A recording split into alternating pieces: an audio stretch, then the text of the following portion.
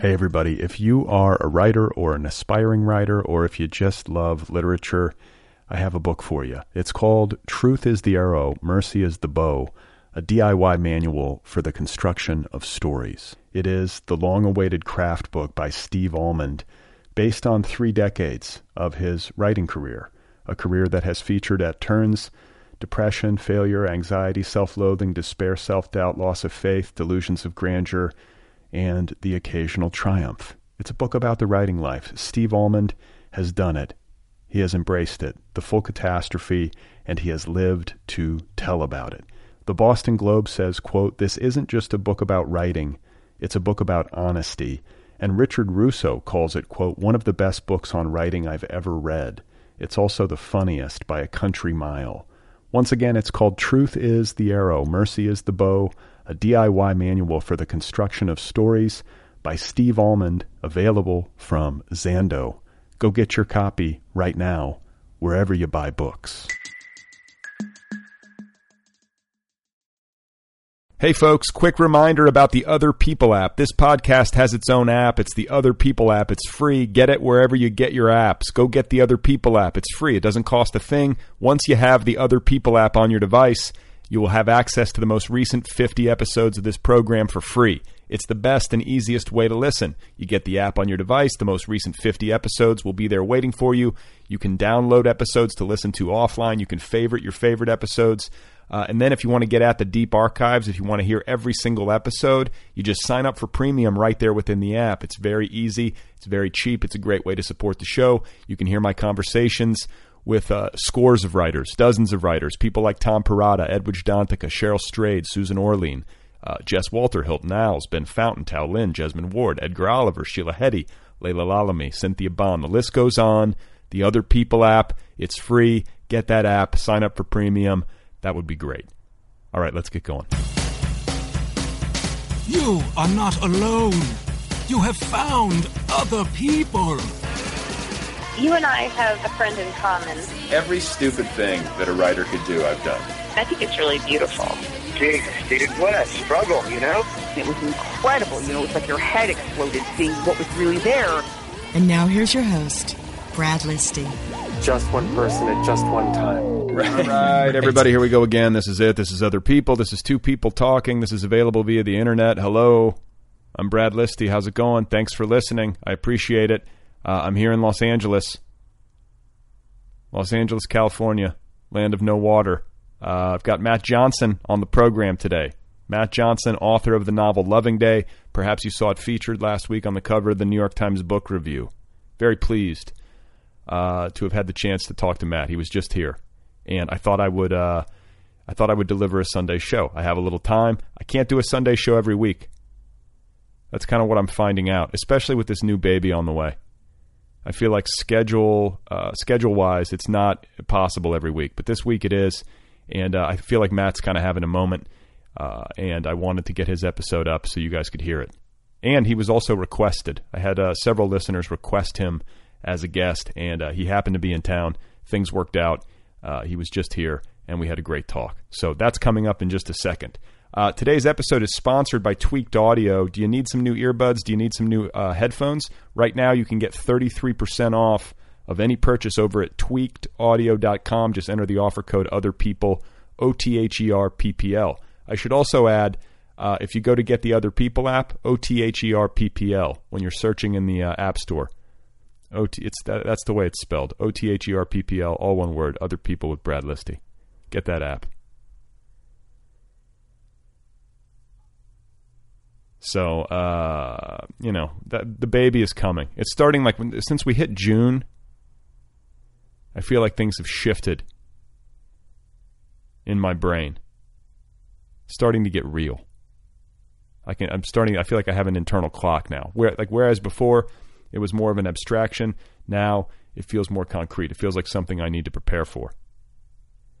And it's kind of funny because I've been through this before, and I've obviously had months to prepare. I've had months to watch my wife's belly grow and to see the physical reality of the baby in ultrasound imagery and all the rest. But even so, it remains kind of an abstraction until you get to this point, and especially once the baby's here.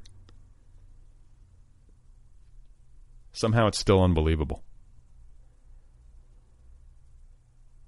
So yesterday I decided I had a little bit of time. I'm like, I'm going to assemble the crib. We had the crib in the garage. I got to assemble this thing. I want to make sure we get the nursery functional. I need our system of child care to be functional. Obviously, my daughter's room is all taken care of. I need my son's room to be operational. We got to have a changing table. We got to have all the things that you need to have, just so that God forbid if he's born weeks early, we can function. So I get the crib out of the garage. I'm assembling it, and it turns out, in the way that these things often do, that I'm missing like one crucial screw, without which the crib cannot stand.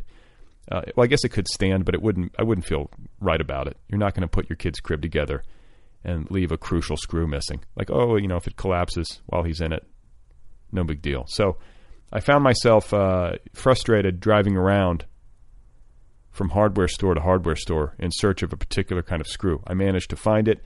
I assembled the crib. Felt a sense of small triumph. Still a lot to do, but, we're getting there. And, moments ago, earlier this morning, I was watching my daughter. I was setting up for Matt here in the garage, and I had my daughter with me, and I thought I would interview her, as she's now just weeks away from becoming a big sister. It's always funny to get a kid on the microphone, or at least it is for me. So here's a small conversation I had with my daughter, Evan, about all that's happening. And I thought I would share it with you. So here she is. How you doing? Good. You excited to be a big sister? Yes. When's your baby brother going to be born? August 2nd. You think that's going to be the day? That's the due date, but you think he's going to come sooner? Maybe. What are you going to do? Like, you're going to have a little brother, and he's going to need, like, some of our time. He might want to play with some of your toys. Are you going to be okay with that? Yes. But I have girl toys, not boy toys. Yeah, but he might like your stuffed animals. But not Chicky Bok. Not Chicky Bok? You're not going to share Chicky? No. Why? Only when he's older. So what kind of big sister are you going to be? What are you going to do as a big sister with your little brother? I'm going to be gentle and nice to him. Do you have a trash can? Do I have a trash can? Yeah, here. You're going to be gentle? Yeah. You're going to hit him? No, definitely no. You're going to yell at him? No. Are you going to steal his shoes? No, those will not fit me, Brad. Oh, really? Okay. And then are you going to push him in the stroller? Yes. Are you going to feed him? Yeah. Are you going to change his poopy diapers? No. You're I'm not? I'm going to change his pee-pee diapers, not poo. Oh, pee-pee but not poo. Why not poo? Because poo is disgusting. Oh, no, you said a bad word. What did I say? Poo. Oh, okay. It's all right on the podcast. You can say poo in the garage. Okay. So you think your brother's going to come on August 2nd, or you think he's going to arrive sooner? We still haven't really nailed this down. I think he's going to come a little bit sooner. You do. Mommy's belly's pretty big, right? Yeah. All right. Like, what else? Anything else you have? Any other thoughts you have on being a big sister that you want to share with the world? Wow. Are you afraid of anything about being a big sister? What? That I might fall into the trash can. What do you mean, like the diaper trash can? Yeah. Why would you fall into the diaper? Because my baby brother might be crying and he might kick me by accident, and then I'll fall into the diaper trash can. And what are you going to do if, like, you want to play with me, but your baby brother is crying and he needs to be fed and I have to go feed him? What are you going to do? I'm gonna just play by myself. You are, and you're going to be okay with that? Yeah. You're not going to Mining tiles, or play with my blocks, or play with my Legos, or drive to Grandma and Pops' house. Oh, really? You're going to drive? No, Who's going to drive you? Mommy. Oh, okay. What are you going to do today? I'm gonna go see a horse race. Oh, right. You're going out to Santa Anita. You're going to the track today. What? You're going to the track, to the horse track. I know, but I'm going to see the horses race. Are you going to bet? Are you going to place a bet? Well, I'm going to bet for Sugar Plum Fairies. Oh, really? There's a horse named Sugar Plum Fairies? No, if there was, I said. Oh, okay. Well, have fun at the track today. I'm going to be here. Okay, I'm going to turn on my listening ears.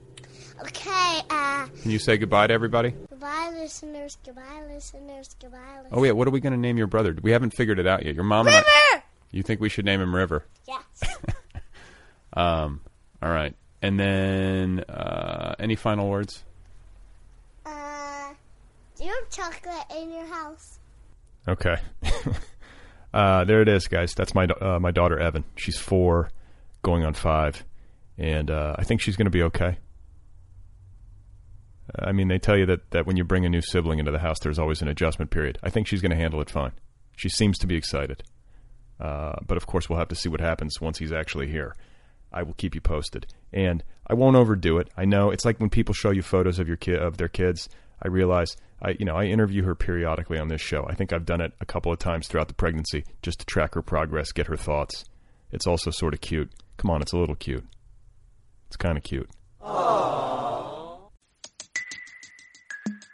Hey, everybody. If you are a writer or an aspiring writer, or if you just love literature, I have a book for you. It's called Truth is the Arrow, Mercy is the Bow, a DIY manual for the construction of stories. It is the long-awaited craft book by Steve Almond, based on 3 decades of his writing career, a career that has featured at turns depression, failure, anxiety, self-loathing, despair, self-doubt, loss of faith, delusions of grandeur, and the occasional triumph. It's a book about the writing life. Steve Almond has done it. He has embraced it, the full catastrophe, and he has lived to tell about it. The Boston Globe says, quote, "This isn't just a book about writing, it's a book about honesty." And Richard Russo calls it, quote, "one of the best books on writing I've ever read. It's also the funniest by a country mile." Once again, it's called Truth is the Arrow, Mercy is the Bow, a DIY manual for the construction of stories by Steve Almond, available from Zando. Go get your copy right now, wherever you buy books. My guest once again is Matt Johnson. I think we should just get going with the interview. Had a great time talking with him.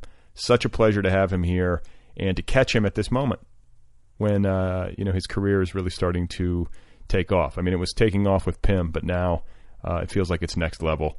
And just a great conversation, and I hope you enjoy it. This is Matt Johnson, and his novel, one more time, is called Loving Day. Yeah. Front page of the New York Times Book Review. Yeah, man. I mean, I assumed I was going to die before something like that would happen. So How did you find out? I found out in a great way. I found out through a wordless email with an attachment with the picture of the book review from my editor. Okay. And we found out because somebody randomly was walking the floor of BEA and said to Julie Grau, one of the heads of Spiegel and Grau, "Did you see this?" And she saw it, and everybody freaked out, and they took a picture and sent it to me. And I was thinking lately, there was nothing to say; just the picture says it all. That's all. Yeah. I mean, what are you going to add to that? What can you add? So for me to I'm an old man now, basically, and I've been writing since I was a young man. And I barely got reviewed the first 10 years of my career. I didn't get a New York Times review of any kind until the last novel. So how many have you written?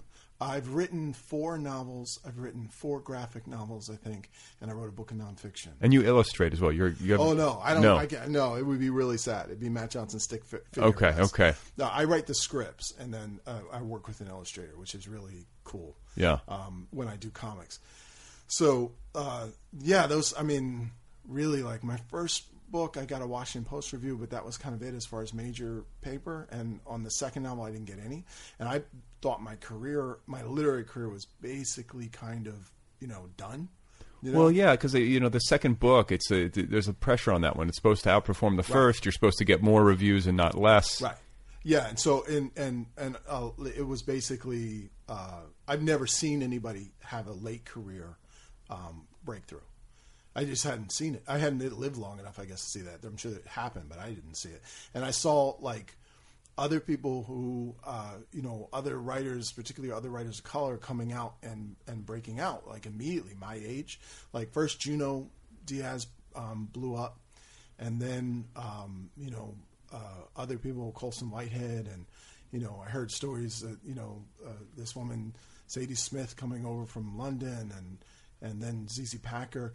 So my idea of like how it works is if they're going to like recognize your work, it's going to happen immediately, and if they don't, you're going to get put into this kind of lower tier for the rest of your life. And by lower tier, I mean less people are going to be looking at your work. Not that the work isn't as good, Right.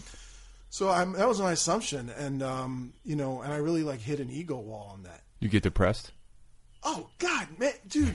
I went to a reading. My editor was there.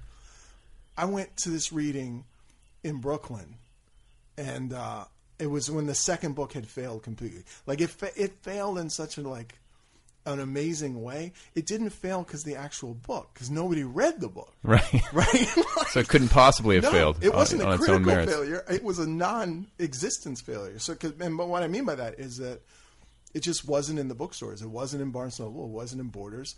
The indies were really struggling, and a few of them had it, but mostly they didn't because they didn't know who I was and nobody else did. And it wasn't reviewed, so it really kind of almost didn't exist. And it was, I still love that book, but it just wasn't out there. So I was freaking out about this because when you have a book, it's kind of like you're throwing a party, right? And like the book comes out, and your house is just all ready for the party, and you got your dip out and everything. But there's a moment before every party where you panic and go, wait a minute, what if nobody shows up? Right. You know what I mean? And like the biggest party and the worst party, they all have that same moment. And so I had that moment, and then nobody showed up. Yeah. Which, when you work on these things for 3-4 years and then nobody shows up. Or 8 or 9. Yeah, right. It's heartbreaking. So, I went to this reading in Brooklyn. At the end of it, I think it was a reading for Donnell Alexander, and he'd done this big, really smart kind of event night where all these different people were reading, and there was music, and it was lovely. But I went, and as I read, I ripped the pages out of the book, like one by one, and just dropped them on the floor out of a very nice hardcover, and just ripped them out. And in my head, I was like, I'm ripping these out because I'm never reading from this book again. This book is dead. It's a little dramatic, right? Yeah, but I wasn't even trying to be dramatic. It was just like, it was one of those moments where I was having my breakdown, like on stage. It just happened to be on stage. Like I wouldn't have my breakdown at home, but I was there, so it worked out. And my editor at the time saw it, and he was like, "You just seem like a lunatic." Like I just thought this guy's going to go off, and I'm never going to hear of him again. And oddly enough, later he became my editor. He wasn't at the time. So he was just there watching. He was there in the crowd, yeah. And he saw this performance. Yeah, Chris Jackson is the best editor I've ever worked with, and for me, and just a wonderful editor. And I want to get to that, but I want to finish like this low point because I think there are a lot of people who listen to this show who might have a similar feeling. No one's ever going to read my stuff. I'm never going to break through. Yeah. Well, the thing is, what do you do after that? Yeah. Right? Because I had to say, okay, my worst nightmares happen. Nobody's looking at my stuff. Does that mean I stop? And no, because I'm a writer. At that point, my expectations, like it was good. It was good in the sense that it burned a lot of my ego down. And the ego gets in the way, not just of you as a person, but also you as an artist, right? And so it burned a lot of it down. And then at that point, I was like, okay, almost no one is probably going to see these books that I'm working on, but I still have to make them. I still have to do them. So why? Because I'm going to die, and I want to look back. I want to be in that senior moment before the exit, and I want to say, okay, I didn't waste my life. I created a sandcastle. Even if inevitably the waves will take it away and there'll be no trace of it, I want to know that I did something like that before I left. And so, I kept writing, and my assumption with the third novel I did, Pym, was that which was your breakthrough? Yeah, that was it. And no one was going to see it. Like, I really didn't think anyone was going to see it. And by anyone, I meant outside of a very small community. Like, I was thinking it probably would reach a couple hundred people, and then and that would be it. But I was okay with that because I knew I could also. There was a freedom there when no one's looking. You can do whatever you want, and you're not worried about what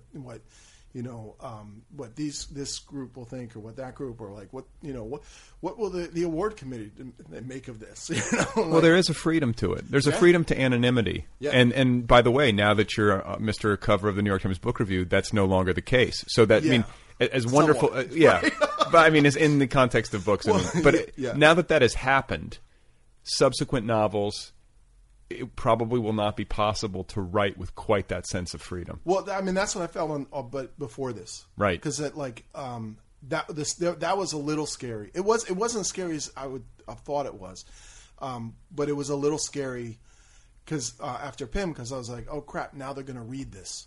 Right. Like now people, and also like the one interesting thing you get when you're first out the door, I don't hear people talking about it, is there's an assumption when you get reviewed. Well, I'm a nobody. So because I'm a nobody, either they won't review the book, or they won't try and destroy me because I'm a nobody. It's not worth the effort, right? Right. But so then when you start to get a little name, you go, oh, you know what? If there's actually more benefit for them now trying to take me down, than there is in actually liking what's going on. Sure. And we all know of certain reviewers who have a tendency to praise. You're going to name names? No, no. Praise early career people and then take down people who are more established. So there was that question, and and that'll be out there. And it's a weird thing when you get reviewed because at this point, honestly, it matters somewhat, a little less even still. It still matters immensely, but it matters a little less than when I first started. Because when I first started, I was just dying for somebody to say, "Hey, everyone, read this," and now I've been able to get a little audience, so it's better in that sense. But there's this thing where like you're putting your face out and you're with your eyes closed, and you don't know whether you're going to get kissed or kicked, right? And everyone comes back, and like sometimes you get kicked, yeah, yeah. Do you read the reviews? I don't read the whole things because not because of like some enlightenment, but because they're too painful for me to read. So people tell you though if it's good. They tell me if it's good or bad, and I'll read the first. I can tell from the first sentences, and then they'll look to the last sentences. Just scan it quickly for like the pull it quote. Really is like this, like okay, go. All right, you're out. And I've been lucky. Most of the reviews have been good. None of them have been like a total attack. I mean, some of them have been mixed, but I've been really, really fortunate. Yeah. So but still, it's still like painful. Like they're all up in your grill. Like it's and I know in the future there's going to be some that are really vicious. I haven't had that yet, but I know that's coming. Sure. So you don't know if this is a new one, but at this point it's nice because it doesn't ruin my career. It's as much as it like really ruins my week. Yeah. Which is totally different. Well, no, it's the old quote, like a bad review spoils my breakfast, but it never spoils my lunch. Right. If you have the mental discipline to pull it off that way. Yeah, and if there's a little less at risk. I mean, at this point, like I know I'll get reviewed by a lot of different places. So one really bad review, even in a very prominent place, won't be the death knell for me. Sure. So, whereas when you're starting, like everything is hinged on, can we get this review at all? Can we get the New York Times to look at it? Can we get the Post? Can we get Boston Globe? Will they even look at it? And if they don't, and so you're only going to get one or two glimpses. And when they do, if it's negative, it can be devastating. Sure. Because nobody else is coming to look at it. Right. Well, and the smaller papers follow. I mean, if you get a glowing review in the New York Times, then all of a sudden you're going to be getting reviewed in the smaller dailies. Right. Exactly. Right. So yeah, you're trying to play Tarzan, in the sense that you're going from branch to branch to branch, right? And you need them to keep swinging. Okay. So when you pre-Pym, you're in this career low. You feel like you have to keep doing this, and because you want to build your sandcastle, you have a lot of willpower, and one of those people you can't stop. Like you have to do it.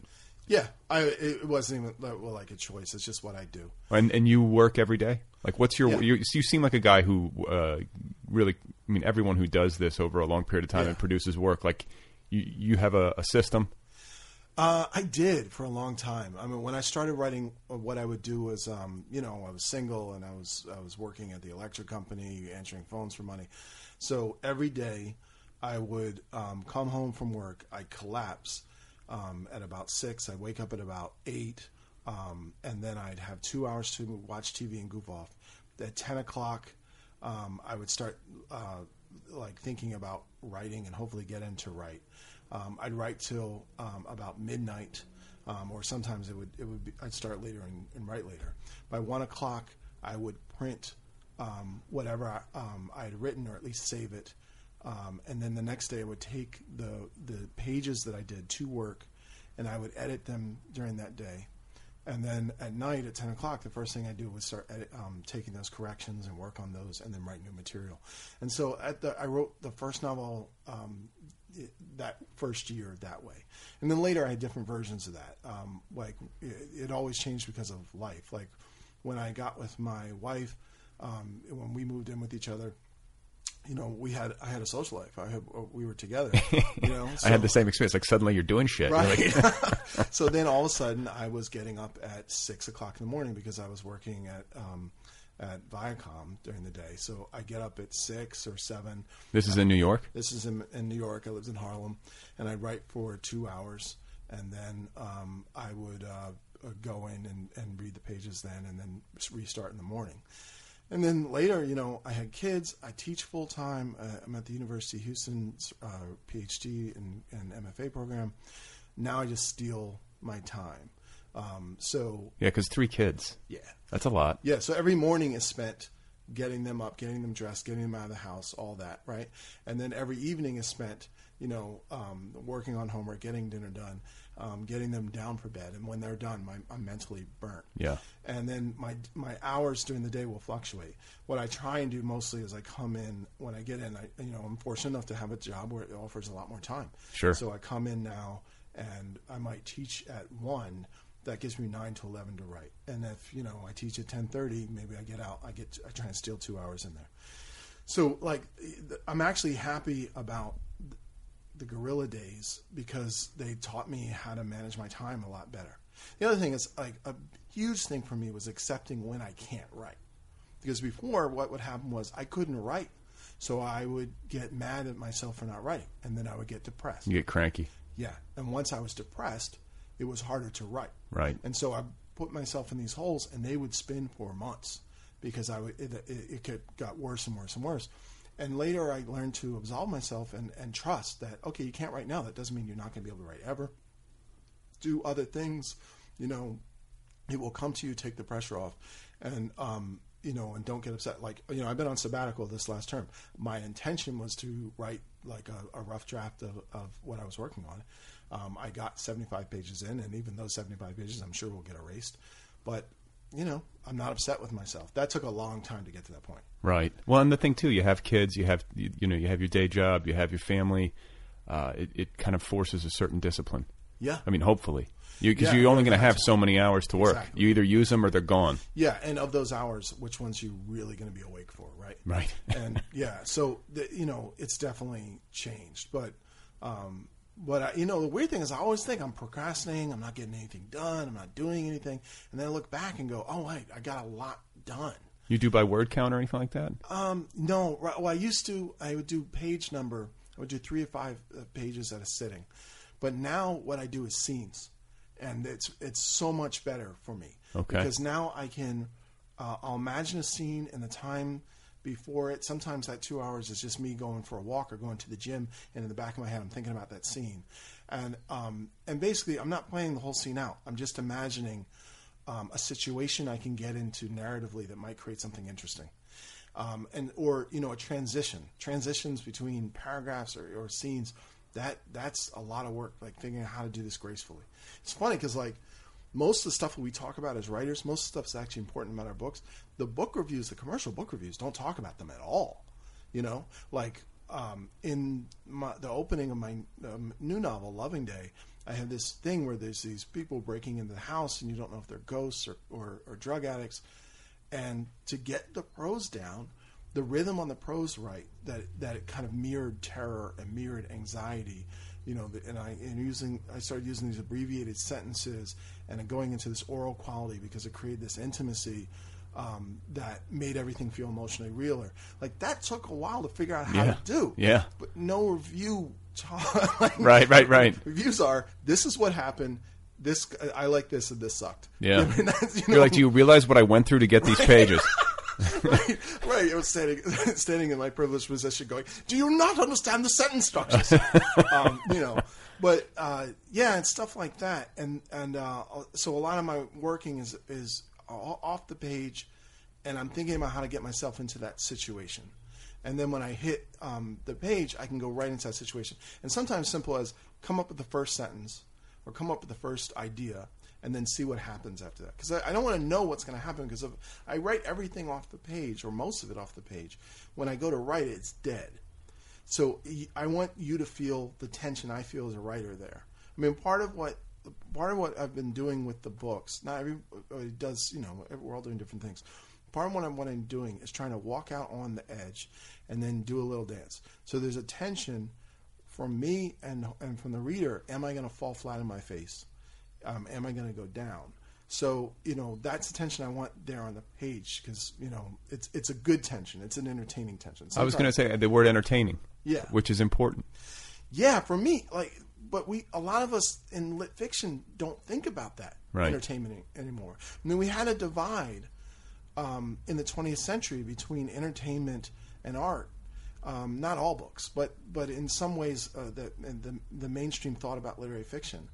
And for me, the books that work the best, the books that I really love, the books you take to the island, they're all books that are immensely entertaining. But in addition, they also do something fundamentally interesting and change the way you look at the world or the art, right? So, that's what I've been trying to go for. Sure. So, and another thing, it takes some of the risk away too, because if I fail, which sometimes I do, then I failed trying to do something worth failing at. So when they come in and say, I didn't like this, I didn't like that, I'm like, oh yeah, well at least I was doing this. It's a noble failure. Right. Taking some risks. Definitely. Okay, so I want to get back into career arc, and I guess I'll go back to Pym, because Pym broke through for you, and it led to this phase of your career that you're in now, where you are getting reviewed, you are starting to build a significant readership and get the kind of attention that I think all writers want. Yeah. What was it? I mean, obviously the book has to be good, but I mean, was there something you can point to? Was it social media? Was it you're with the right house and the right editor? Was it the marketing effort? Everyone always wants to crack this. What is it that helped it break through? Right. I got lucky, and I did the hard work to get lucky, right? You heard that. So this is what specifically happened.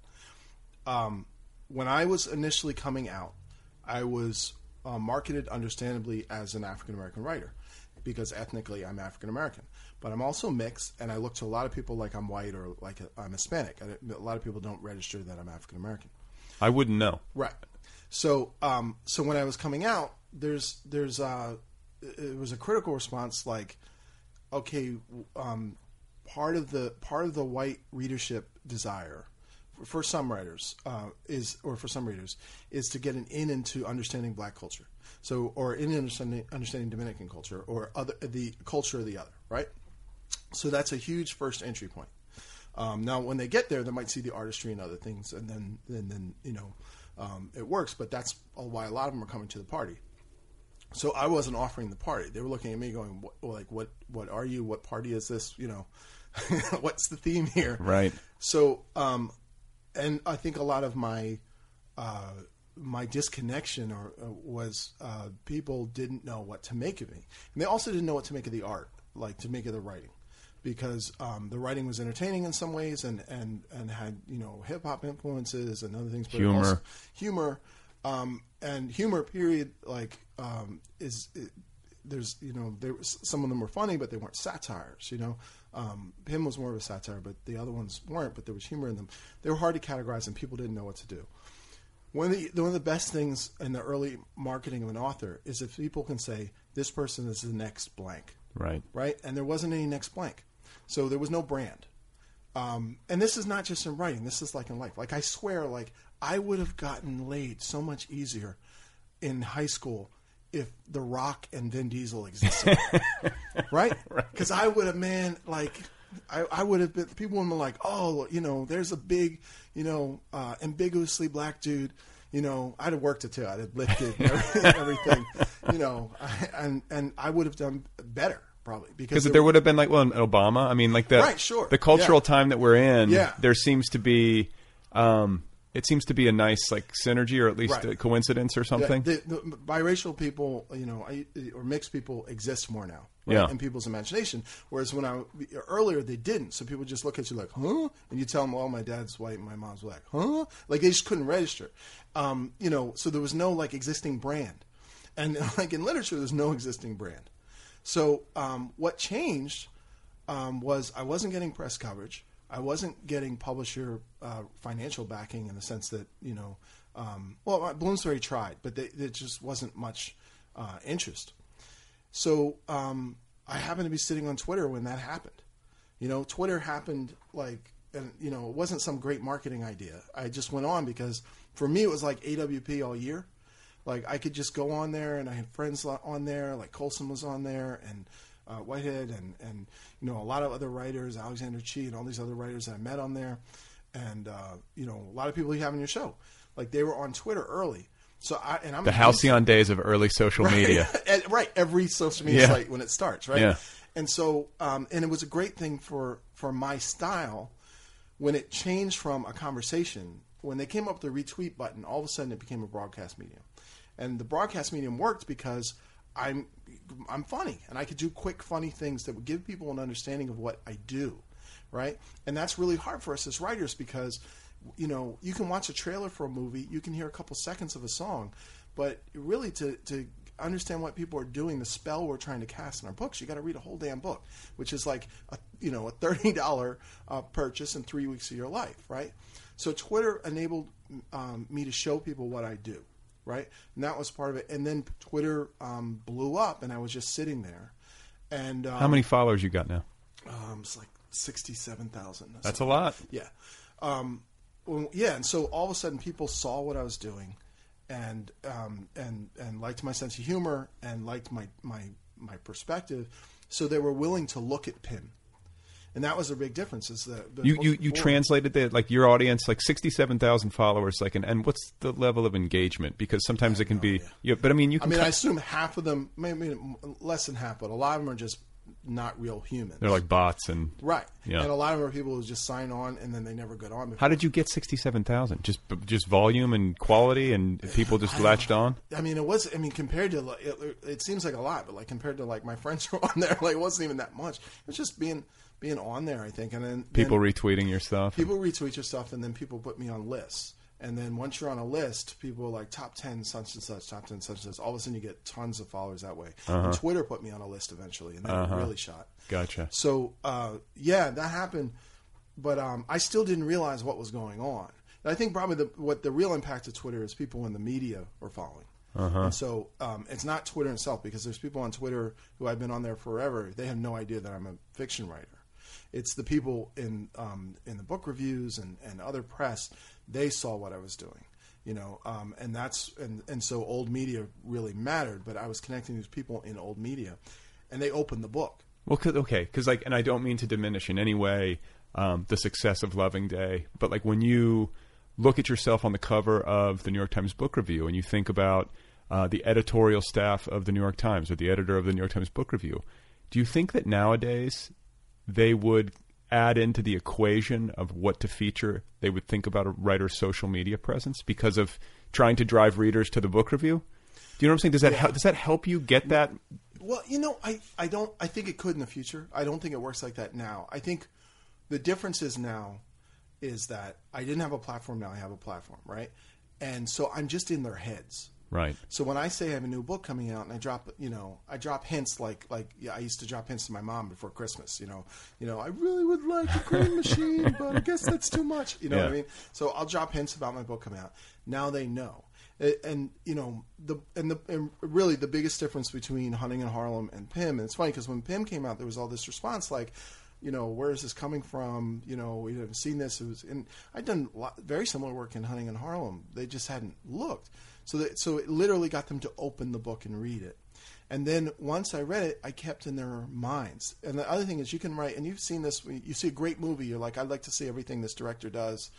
Then they don't do another movie for 5 years and you forget about it, right? And then, you know, that's it. Twitter let me keep in their minds. Yeah. And I was out there. And Right. I'm working on this book and I'm out there. And then when I had it, they remembered. And so they opened the book again. And I still think the work itself has to be there. But for many of us, getting someone to open up and actually take you serious is huge. And the other thing is I gave them context for understanding what my work was. And before they were coming in and they were looking, even now, like I see in the reviews that there's people who they're thinking that some other book is going to be presented to them and they get mine. Well, and particularly I think from an African-American literary perspective, there's been a concept among the audience and the critical audience that the purpose of the African-American writer is to hold a mirror to white culture. And the purpose of the African-American satirist is to hold a funhouse mirror to white culture. And I've seen like reviews already. I mean, unfortunately, you know, by white men in particular, who are like, you know, I held up this. I went to the page and it didn't hold up enough of a mirror to me, and also it wasn't really much of a funhouse mirror. Like, you know, and you see that in responses like, you know, it's not as funny as Pym, but then when they give examples, they're not saying the jokes don't land. They're saying there's not enough jokes. And that makes you realize they're looking for a different book. So when they come, they're seeing something different. Right. So, like, I think we all deal with perception. And that doesn't, you know, that's the backside of it, you're the next such and such. You know, if you're supposed to be the next Philip Roth and you do a book that's not a Philip Roth type book, there's people who are going to come in and judge it based on Philip Roth. And that's like, as an artist, that's scary. Sure. Because it's saying they're not going to see you, you know. And then when you add race and other stuff into it, it gets even more complicated. So, you know, I think Twitter, is, to a large degree, let me tell people, this is what I'm dealing with. This is the perspective I'm coming from. Now when I tell the joke, you can get the joke. Right. Do you know what I mean? Sure. And particularly in the critical class. But, you know, my graduate students are all like, should I get on Twitter and stuff? And I have to tell them probably no. It can be annoying. Yeah, I just got lucky on this thing, and I'm sure it's going to die in the sorry, but it's like there's supernova. It's insanely annoying, and there's benefits to it. You know, I was on today just like, you know, like telling water cooler jokes. It's basically what I've been doing. And it's fun in those moments, but there's also moments where it takes itself so seriously. Outrage culture. Outrage culture is I mean, Twitter is outrage culture. Like that's where it's happening. Like, you know, and that part gets completely exhausting. Yeah. Not just because people are outraged. There's lots of reasons to be outraged. It's when it becomes almost a narcotic. And self-righteousness becomes a narcotic. Well, you know, I was reading an interview you did where you said you get a cookie for being mad or something, and yeah. like this is something that did not dawn on me until far too late. I think a lot of people picked up on this early, but that's how you can generate like a big following. Like you can milk Twitter just by being pissed off and articulate about it, and having like you know, getting up on the soapbox and being angry, and then suddenly you become you know, somebody to follow. Yeah, it's very easy to do that. But yeah, I wonder, like, when all of a sudden it was on there, it was if you were funny, you could get people to follow you. And then there was a huge wave of like comedy going towards there. Sure. Some of them are really funny, have almost no followers. It's a great medium for joke tellers. Yeah. And so what's going to happen, there's going to be something else besides outrage that's going to hit, that there's going to be tons of followers for. I've seen, like, you know, people putting up photography and using it that way. Whatever it is going to attract carpetbaggers, you know, that are going to come behind. But so I don't plan on being there forever, because emotionally I can't handle it. Right. You know, it's too much. And I've like, right now I have heavy duty filters, so I can't even see. Like, what do you mean you got heavy duty filters? Oh man, they added on the troll filters now. Oh. So I have the troll filters. So I'm like, there's an algorithm, and you know, if a lot of people have blocked you, or if you've got, you know, you're following 3,000 people and only 150 people are following you, I can't see what you're saying. If you've got an egg profile, I don't see what you're saying. Oh. So, and it's sad because there's some people I wish I was seeing what they're saying, because I'll go through every once in a while and look and see what's behind the filter. But for the most part, it's gotten better, because you know, you don't have that constant. I was getting a lot of hate. Sure. You know, like almost everybody else, right? And certainly the amount of hate I get is small compared to what other people like Roxane Gay get.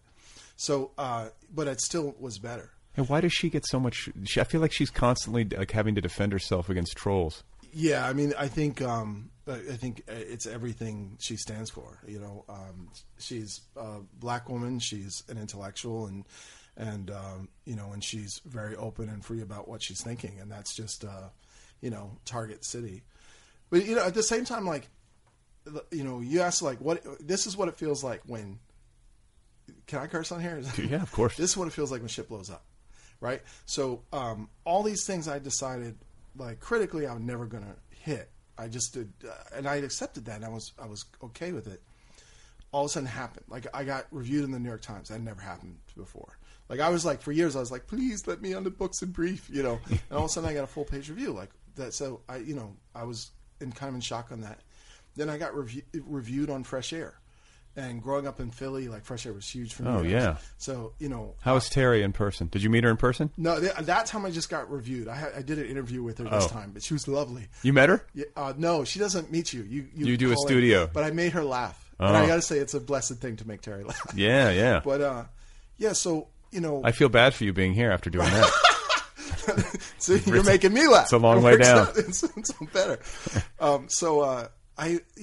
These things happen within like a day, right? I got the review for the Times, and then the Fresh Air review came in. And Maureen Corrigan? Yeah. And she usually doesn't hate books, right? So as soon as I heard her voice, I was like, "Oh, thank you, thank God it's not Alan Cheuse." Like, thank you. So anyway, so it hit, and I kind of I had a mini nervous breakdown because I just like I don't know. I've gotten very good at being. The best author nobody's ever heard of. Right. So all of a sudden people are listening now, freak me out. Like, I was like, what does this mean? So I kind of went into minor shock. Like, really, like minor shock, like I was cold, And I had a reading in Houston. It was in March, and it was like 70 degrees in Houston in March. And I had a reading in New York. And that the reading, there's Little Debbie snack cakes in the book. So to occupy my kids, I gave them my credit cards and told them, just go buy some Little Debbie snack cakes. I don't want you here for the reading because I want you to hear what I'm saying. But when it's over, you come in, you can hand out the Little Debbie snack cakes to people as they leave the bookstore. And so I did that, and then I couldn't sleep that night, and it didn't matter because at 4 o'clock in the morning, I flew to LaGuardia. I landed in LaGuardia, and I realized, oh, it's not 70 degrees in New York in March. And I'm wearing a T-shirt, right? I had no coat. And I also realized, I have my license. It was really important to me to have my license. But I never got my credit card back for my kids. I don't have my bank card. I don't have my credit card. Who are still in Houston. So I'm just there. I'm stuck in LaGuardia in a T-shirt. It's like 20 degrees outside, and I've just got my license. So I gave my talk about forcing your publisher to contribute to your tour. I gave my publisher a call. Where they worked everything out. I got somebody there had like a coat similar size. They figured out how to check me into a hotel. Meanwhile, I've got this massive migraine. They're taking me around to sign books in this freaking limo, which is not helping my migraine. Right? It's very. What's the Don DeLillo book where he's in the limo? Oh yeah, yeah. But I was like, I'm supposed to take the B-13 to Harlem and then take the subway down. There's been some mistake. So I was I was still cold though. So I tweeted out, look, does anybody have a hat? Because I'm going to this reading tonight. If you're coming to the reading, if somebody could bring a hat, because I'm freezing still. And again, I realized later some of it was shock. And so we pulled up at McNally Jackson in the limo. Stretch limo. Damn. I look in the back of the store, and it's packed. There's like 150 people there. Like I never had that many people at any reading ever. Usually I'm a good 12er. Yeah. And that's hoping Baker's dozen. Yeah, that's hoping there's some homeless people who are too embarrassed to get up and leave, right? And so there's like 150 people there, and I look, and like a third of them are holding hats. And that's when I was like, oh, this Twitter thing is real. No shit. Yeah. So were they new hats or used? I really did. I didn't get that far. I don't know if I want your old hat. Right. I use Elliot Holt, who's a really good writer. Yeah, she's been on the show. Yeah, she's great. And I took her hat, and I still have her hat. But so like that was when I knew something had changed. Uh-huh. And Butch was a shock because that was 2011. You know, I had started trying to write in 93, and I published my first book in 2000. And, you know, I'd been in the game for a while. I'd been in the game for 20 years at that point almost. And so I was shocked. I really assumed that none of that was going to happen. So, you know, it feels damn good. Yeah. Just in the sense that, like, you know, I was cool with it never happening, and that would have been okay. I think it's, you know, it's not uncommon. I feel like I've heard this story told before in the context of writing careers where it's almost like you have to die this false death. It's like you'd mentioned like the ego being diminished or whatever. Yeah. You kind of go through that like ritual fire, and then you come out on the other side, and it's like, now I can actually... Right. It's the hero's journey. Yeah, yeah. Yeah, and I've heard people talk about that. I mean, I had Michael Cunningham as a professor when I was a grad student, and he talked about hitting a low point, and the good stuff coming after the low point. The funny thing is, it doesn't end either. Right. It's like you get new lows. Good. You See, get new lows, and false new highs. summits and false naders. Right. Yeah. Yeah. I mean, it's a part of. It's just like people like you have your midlife crisis. Well, you have that about 10 times. I've been having one since I was 24. Right. You realize you're having crisis all the time. It's just, you know, you have more money to make them grand later. Yeah. That's Yeah. the Yeah. difference. But yeah. So, you know, I'm just like right now. I'm just kind of trying to enjoy it because I honestly don't think this lasts. There's a limo idling in my driveway right now, by the way. It's a white stretch limo. Right. So wait, I want to ask you because I want to make sure we get this stuff in. There's a couple things I want to get to. One of which is you mentioned your editor. And I think that this is something that I don't maybe talk about enough on this show and that is worth discussing because, you know, you said he's the best editor you've ever had. And having somebody like that in your corner as a writer is wonderful to have somebody who gets your work and who can read it and really inhabit it from your perspective and give you feedback that's super meaningful and often instrumental in making it better. Yeah. So can you talk about that relationship?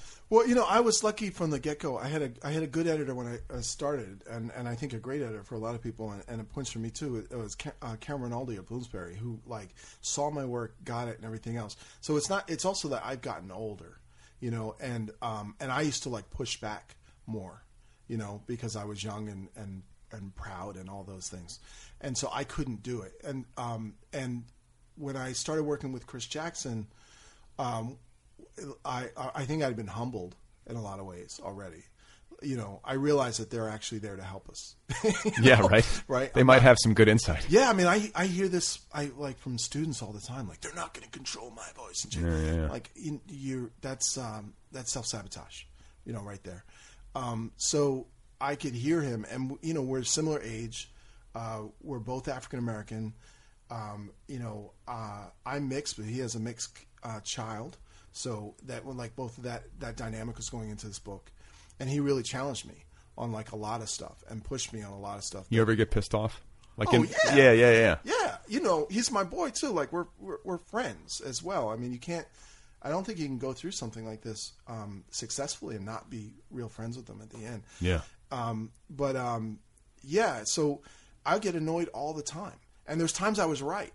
But a good relationship like is not only can I listen to my editor and not only is he or she mostly right, but there's times that I'm actually right and they can hear me. Yeah. You know, because it's all comes down to his vision. Like we have this, you know, platonic ideal of what we're trying to get to. So, you know, we can edit in accordance with the vision. The vision is very hard to articulate before the book's there. It's even hard to articulate after. And you know, you see this with the reviews. Like you can tell when somebody gets the song that you're trying to sing. Right.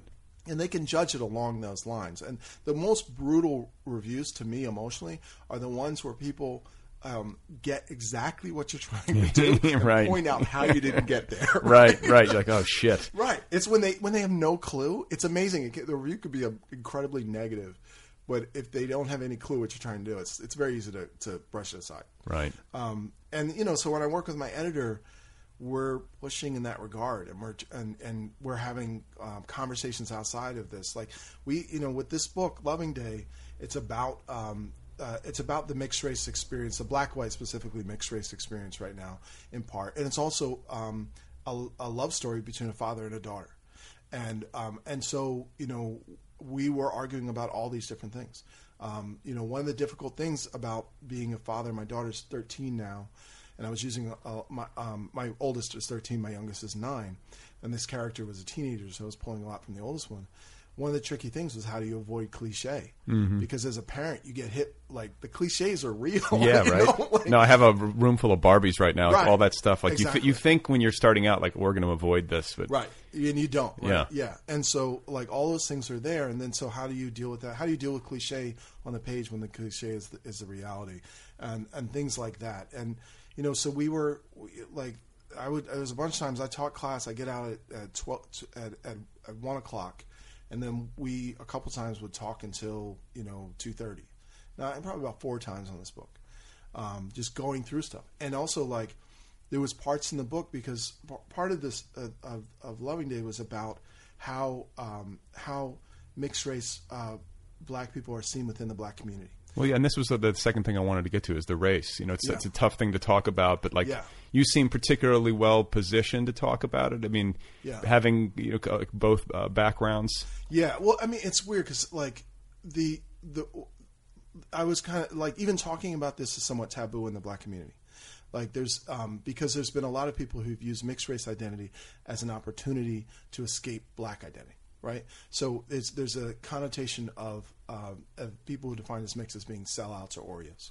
So, like even Obama, was getting, I remember, pushback on his blackness when he was running, from the black community. Right, from members of the black community. Right, but from not from the majority, but from some. Sure. So in part, race becomes a strategy. A good example of this, which I thought was great, it happened after I was done the book, was the TV show Blackish started.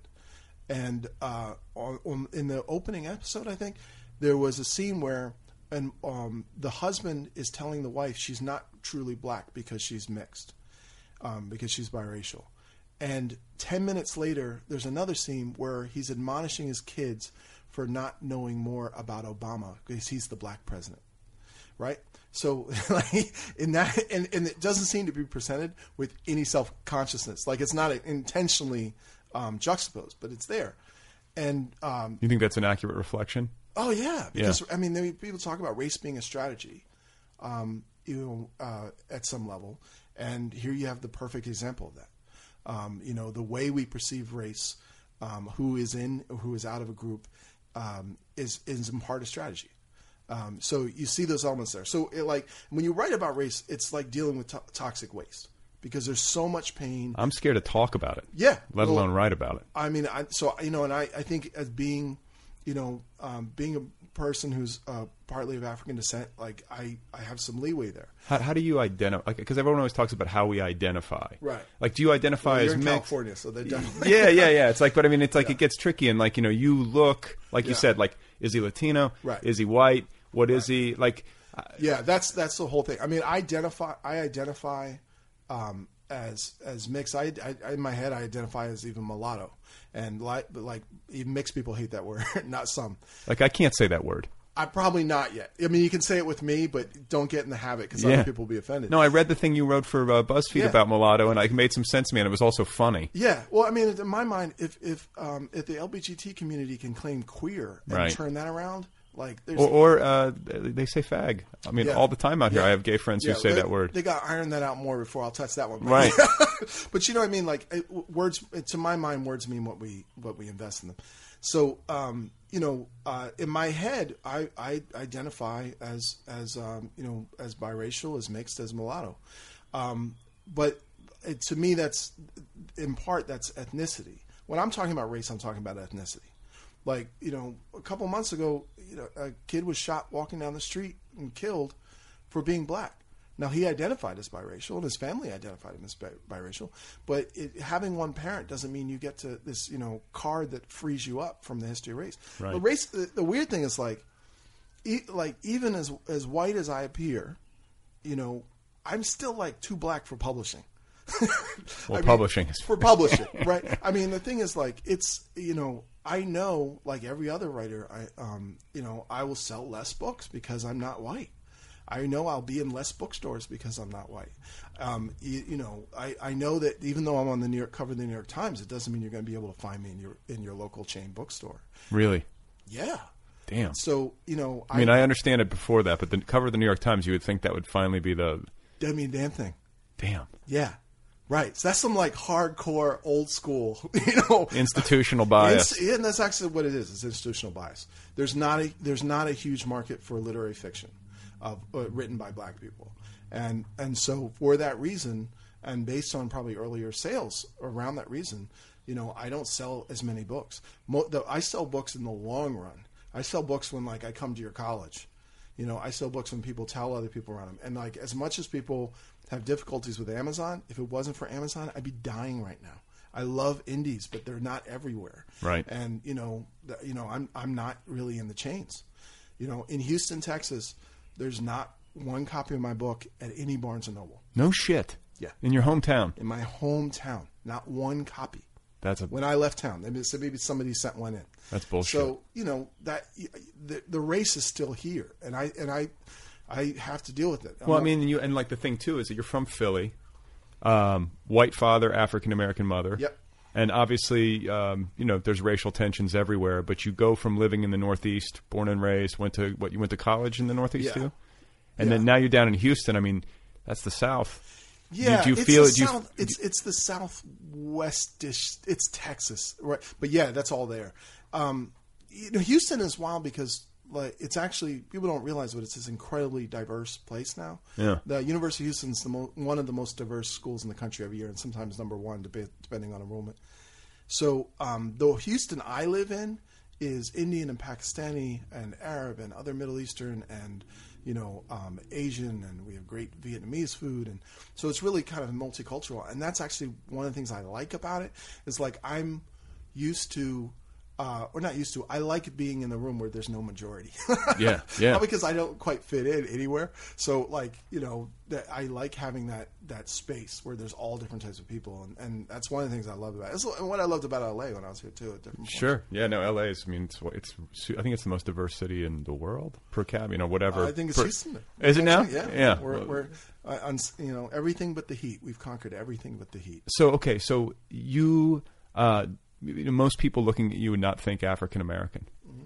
Do you ever get into situations where you're in public, or you're with white people, or you're with whoever, and they're saying things that they would never say in the presence of a black person? Have you ever had that experience where you're kind of like overhearing, or you're talking to somebody and you're like, "Wait a minute, do you not know?" You're right. When I was younger, I would.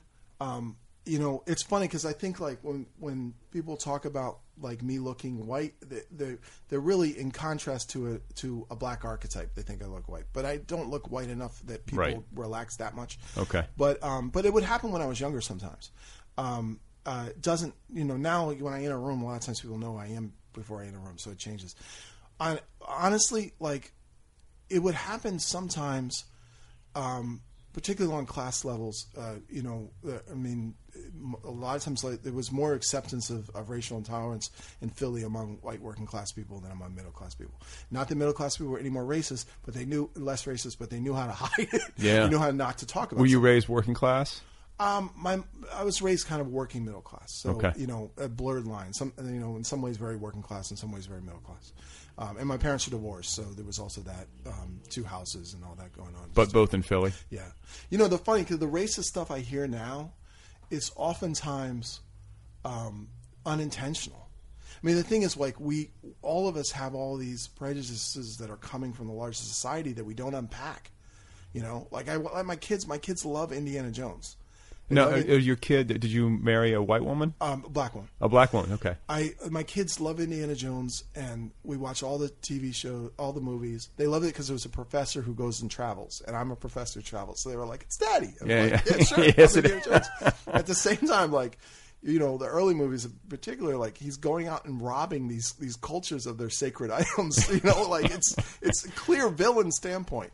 The colonial standpoint. So we all have all these things that we don't even examine, and that are there.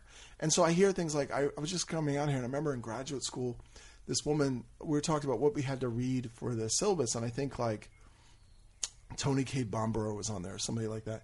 And she turned to me and said, "Oh God, I hate reading African Americans." And I was like, "What do you mean?" It's like, "Oh, I mean, they all just talk about race." And I know this woman wouldn't think she was racist. I know what she thinks she was saying, but that's racist. Yeah. I've also had like multiple white people, some of them friends, say to me, Toni Morrison is really overrated. Don't you think she's overrated? Which, I have no comment on that, but I never once in my life heard somebody come up to me and talk about a huge established white author and say, Philip Roth. Nobody has ever said that to me. Yeah. And I've heard like 5 different white people say, isn't Toni Morrison overrated? Like so we have those kind of race issues around that. My challenge as a human is to understand where they're coming from, that really, like I really try and understand where they're coming from, and I try and point out to them in a way that they won't get too defensive. What's happening there in part is some you got a bug in your programming, and you gotta attack that bug. It doesn't make you a bad person. It just means there's a bug in your programming, and that's a thoughtful way of looking at it, because I think some people might be so impatient with that kind of behavior that it's like immediate demonization. Yeah, I would love to do the demonization. That's almost what people are expected to do. But the problem is demonization gets us nowhere. Right. Because once you start demonizing, the entire discussion shuts down. Yep. And the immediate discussion is, I'm not racist. Why are you attacking me? I'm not racist. Or, and nothing moves forward. And I know this, like, as a man, I was programmed to be misogynistic. I'm programmed to be like, prejudiced against women. And I try not to be, and I'm still trying not to be. But sometimes I say things or I think things and I got to go, oh, wait, that's not cool. Right. That's not right. Well, I mean, in a way, I think it's defensible to say that everyone has some degree of racism in them. Sure. Black, white, Asian, whatever you are, you have some sort of racial bias. We all have xenophobia, right? We all have prejudice and xenophobia. And so that's the real issue is, are you actively trying to challenge it? If you're actively trying to challenge it, it's not that it gets you a pass, but at least you're going in the right direction. If you're not actively trying to challenge it, that's where there's a problem. Part of the interesting thing about writing about race, is that I get to do dialogues on the page that no way anybody can do in real life. Mm-hmm. And partly, outrage culture is really unhelpful in that regard. It is helpful in other ways. It brings attention to things, and it focuses on injustices, and there's been a couple moments this year where outrage culture has had a real victory in getting attention to police shootings and events like that. But it's a tool. Outrage is a tool, and it can't be used for everything. Okay, so I'm going to get myself in trouble for talking about this, because I think that you're right. Like the police shootings, social media can be great for social justice. It can get people's eyes pointed in a certain direction. I can find myself, and with regard to police shootings, I can find myself starting to play devil's advocate in my head, because the uniformity of voices makes me uncomfortable. Like, all cops bad, and I'll start to say, well, this cop obviously bad. Clearly, there's a systemic problem. They have a really fucking hard job. Yeah, and like you're running into these situations. Like I think. And then I get into conversations, and it's like I have friends who are like, I fucking hate cops. I hate all cops, and it's like, well, and unfortunately, like we need to have institutions like that to protect us all. Right? Well, but cops are easy to hate until you need one. Right. Well, I thought the McKinney, Texas pool incident was a good example of that. So from my perspective, I wasn't there and I didn't see all the actions or anything happening, but from watching the video, I see one cop acting like a complete jackass who's watched too many Van Damme movies, whose racism is internalized racism. I'm sure he doesn't realize that's what it is not enabling him to see that he's seeing a bunch of kids in swimsuits, and instead he's imagining himself fighting against basically thuggish monsters. He's so afraid. Right, it's all fear. It's all fear, yeah, and it's his fantasy of that you're seeing get played out, and it's so absurd because they're kids in bathing suits. There's no way somebody can come in and say, well, they shouldn't be dressing like that, which is immediately one of the things that people do. It's very plain. There's another cop in the video, and he's talking to the kids in the beginning of the video in a much more calm manner, and apparently he's a subordinate to the crazy one, and you see him actually talking and being civil and holding the situation and being protector of citizens as opposed to an attack dog. Strong man. Right. So I think both those elements are there. And if it was every single one of them acting like the crazy dude or the corrupt, cop who's shooting people randomly, we would have a much, much worse situation. Sure. So we are talking about a percentage, but it doesn't take that many. But it's systemic. Right. I mean, there's a problem. Right. But that's the challenge that we're going to have to face. Unfortunately, I'm an author, so I don't have to figure that out. I tell jokes. But come on, yeah. next book. I mean, but I think I've been thinking about this because it just seems like it's been in the news cycle like constantly, and for the good, because there's clearly a problem. Police need to address it. Like having body cams, I don't think it's a bad idea. Keeps people. Yeah. But I also think to myself, okay, in addition to the body cams, there needs to be better training. I also feel like cops need like more like emotional support. Well, yeah, I mean, and I'm watching and I'm thinking we got to pay people more.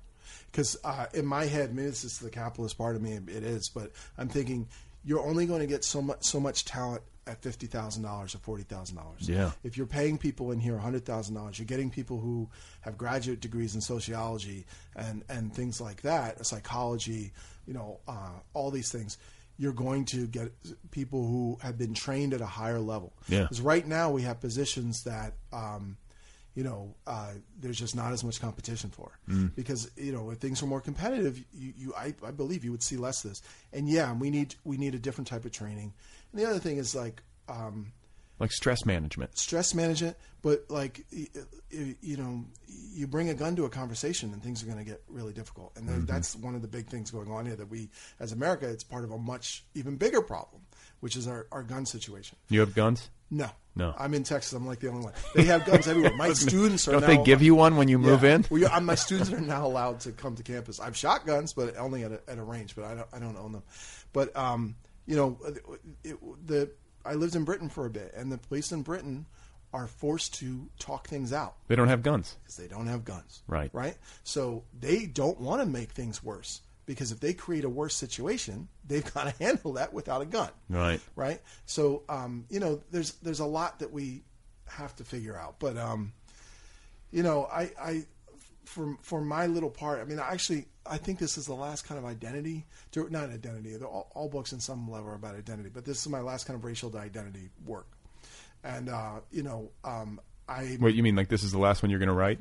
Yeah, most likely. You've done it. You've said your piece. Yeah. What's weird? Like, the first book I wrote, part of the reason I didn't get anybody to write the first two books is because they weren't directly about racial identity at all, and again, it was the idea of holding up the mirror, and so the few reviewers that I did get were coming and go, well, where's the mirror? Like, why? What does this have to do with white racism? And they didn't do it, it's no accident that the 3 books I've written out of 9 books that have gotten the most attention, which is Pym and Loving Day and Hunting in Harlem. No, sorry, and Incognegro. Yeah.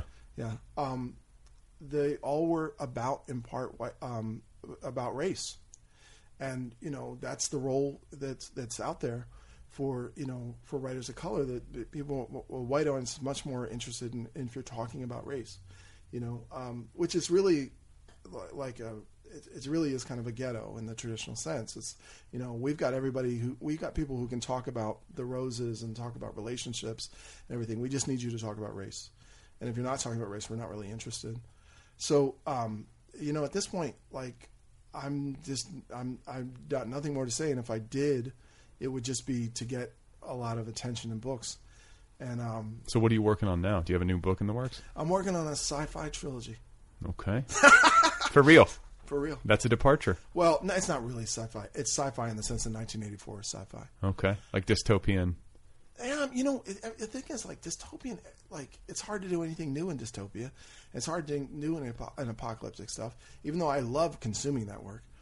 No, I'm just, my next novel is about the last ticket off the face of the planet. The planet's not ending, but, funding for getting off of it is. So, basically, I want to... And it's a trilogy already. Yeah, because all my book decisions were based on the idea that nobody's going to read this. And if nobody's going to read this, and if I don't care, about critic tiers, what am I going to do, And I just thought, like, I would like to, every time I want to challenge myself and push forward. And I had 3 different ideas, and I realized those 3 different ideas, saying sci-fi trilogy, less of a trilogy than an exploration of different ideas that are linked. Which you see a lot in film, but you don't see as much in books. Did you see Ex Machina, that movie? Yeah, that was pretty good.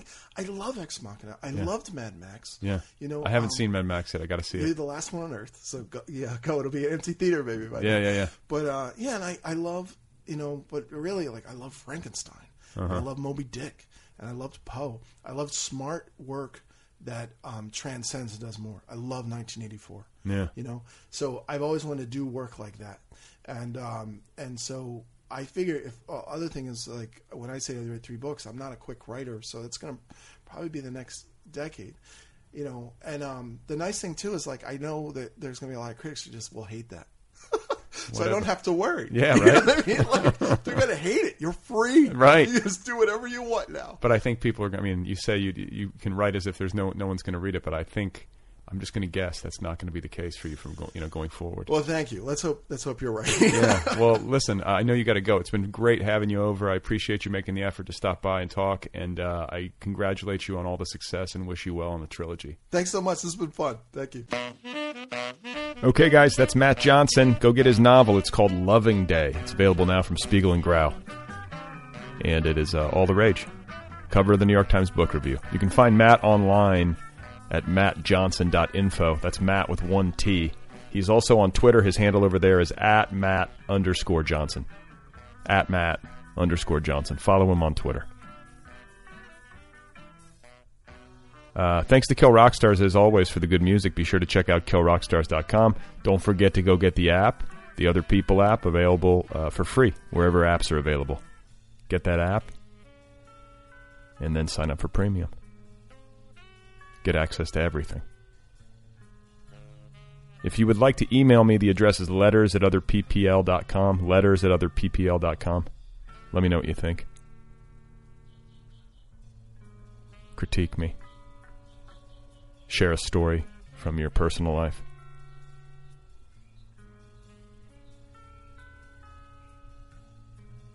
So, yeah, I got the crib assembled. Baby's coming. I'm not going to be sleeping. It's going to be a chaotic rest of 2015 from a sleep deprivation perspective. Now, sleep deprivation is nothing new to me. I've done it before with a kid. I don't tend to be a great sleeper anyway, so I think you guys have heard me in various states of sleep deprivation. But, the immediate 3 to 5 months after a baby is born are particularly intense. I have never done this show in that mode. So I don't know what's going to happen. What am I going to say into this microphone in that state? I could come unhinged. Stay tuned.